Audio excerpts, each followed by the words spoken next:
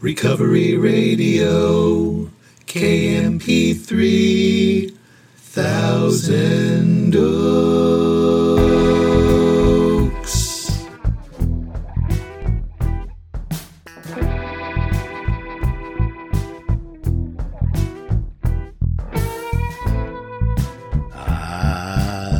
Yes. You are listening to the Recovery Radio podcast on KMP3. I'm a member of Alcoholics Anonymous and I will be your host. You can email me at sarcasticbigbook@gmail.com. You can follow me on Instagram at sarcastic.a.book. Visit my website, recoveryradiokmp3.com. And to get the books, go to sarcasticbigbook.com. And as always, I'm so glad you're here with me. I don't know if your day is just getting started. Maybe it's just winding down. Maybe it's somewhere in the middle. Maybe you're driving. Maybe you're running. Maybe you're in a meeting. But here we are. You and me. I am glad for that. Grateful I have no desire to drink today. 33 years ago right now, I was a day from getting sober after years of trying. Could have looked at me 33 years ago today and said, it's never getting sober. It's just not possible. It's not going to happen. His destiny is to stay drunk and die early. Could have said that 33 years ago, right now. I was living in a movie theater.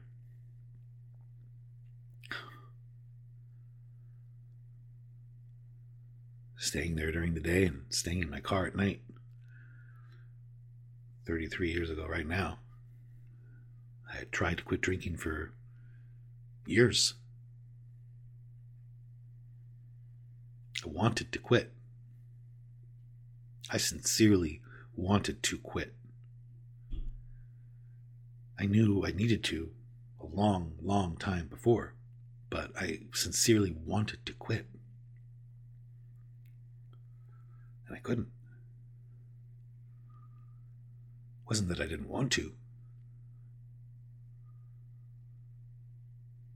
You know, the big book says it's the baffling feature of alcoholism, the utter inability to leave it alone, no matter how great the necessity or the wish.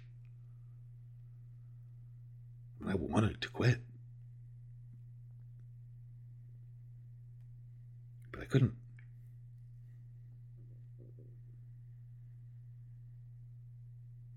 My job is not to stay sober. My job is to stay unblocked from a power greater than myself. And a byproduct of being unblocked will be that I will recoil from alcohol as from a hot flame. Automatically. So I'm very grateful. I have no desire to drink today. I certainly did not believe I was going to stay sober. And even once I had a spiritual awakening, I still doubted whether or not I was going to be able to stay sober for a long time.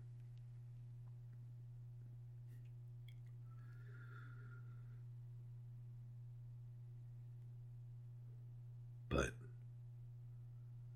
maybe that's the boat you're in. A lot of people are. Maybe you're thinking, I can't do that. That's definitely what I was thinking. That's what I believed for a really long time. For a lot of reasons. I believed I wasn't going to get sober for a lot of reasons. I was an artist.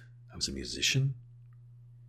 So being sober, learning about the traditions and playing a flying V didn't go together very well in my mind. I was young.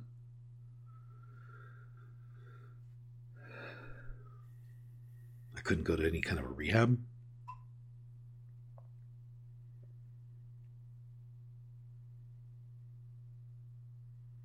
Didn't know if I wanted to. I thought that I was very unique in my thinking, that it wasn't going to work for me. It might work for people with simpler minds, but not going to work for me. It sounds ridiculous now. But I just really believed that my case was just more complicated. And I wasn't going to be able to do it. My problems were too complex. My brain was too complex. I wouldn't be able to do it.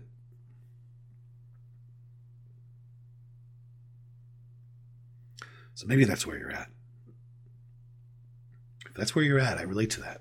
I understand that.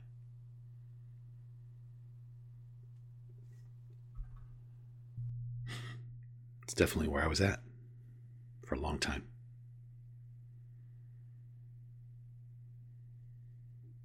They used to say to me, I still hear it, good orderly direction if you're confused about God. Good orderly direction. Just take it. I don't know what that is. Just go to a meeting. Would it be good orderly direction for me to go to a meeting and sit and listen, raise my hand to share? Yeah, that'd be good orderly direction. Would it be good orderly direction for me to stay at home and curl up in a ball and work myself into a frenzy? Probably not.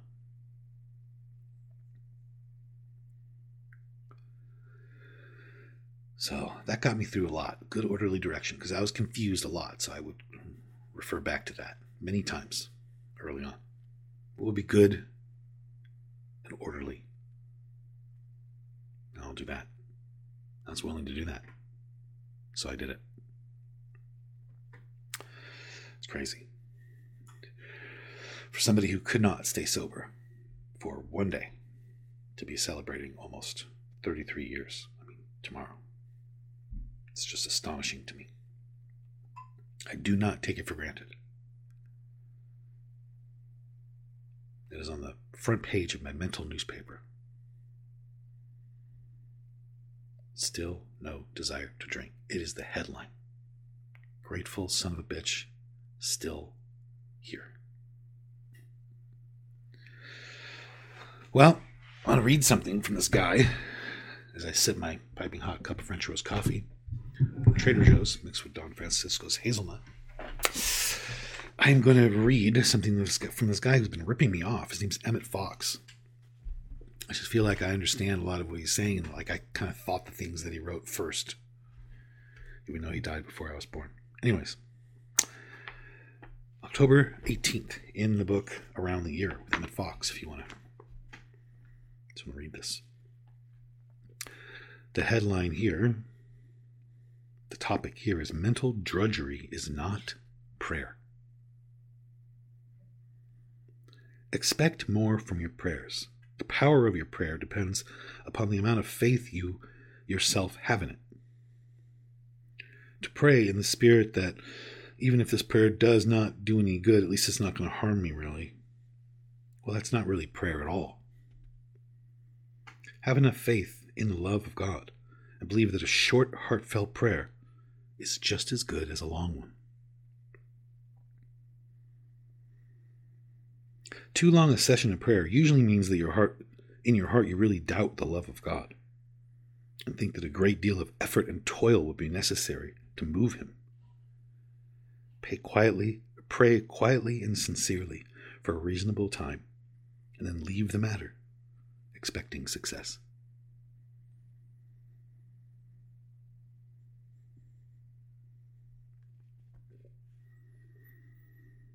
Have enough faith in God to believe that a short, heartfelt prayer is just as good as a long one. I live by that. I pray throughout the day.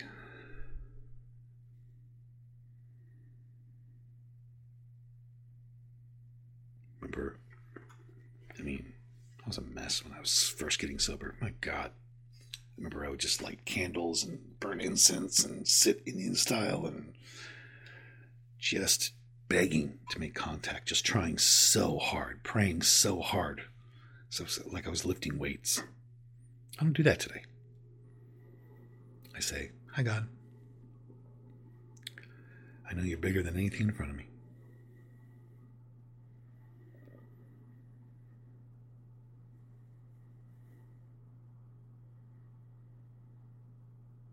Hope you have a wonderful day. I'm out of here.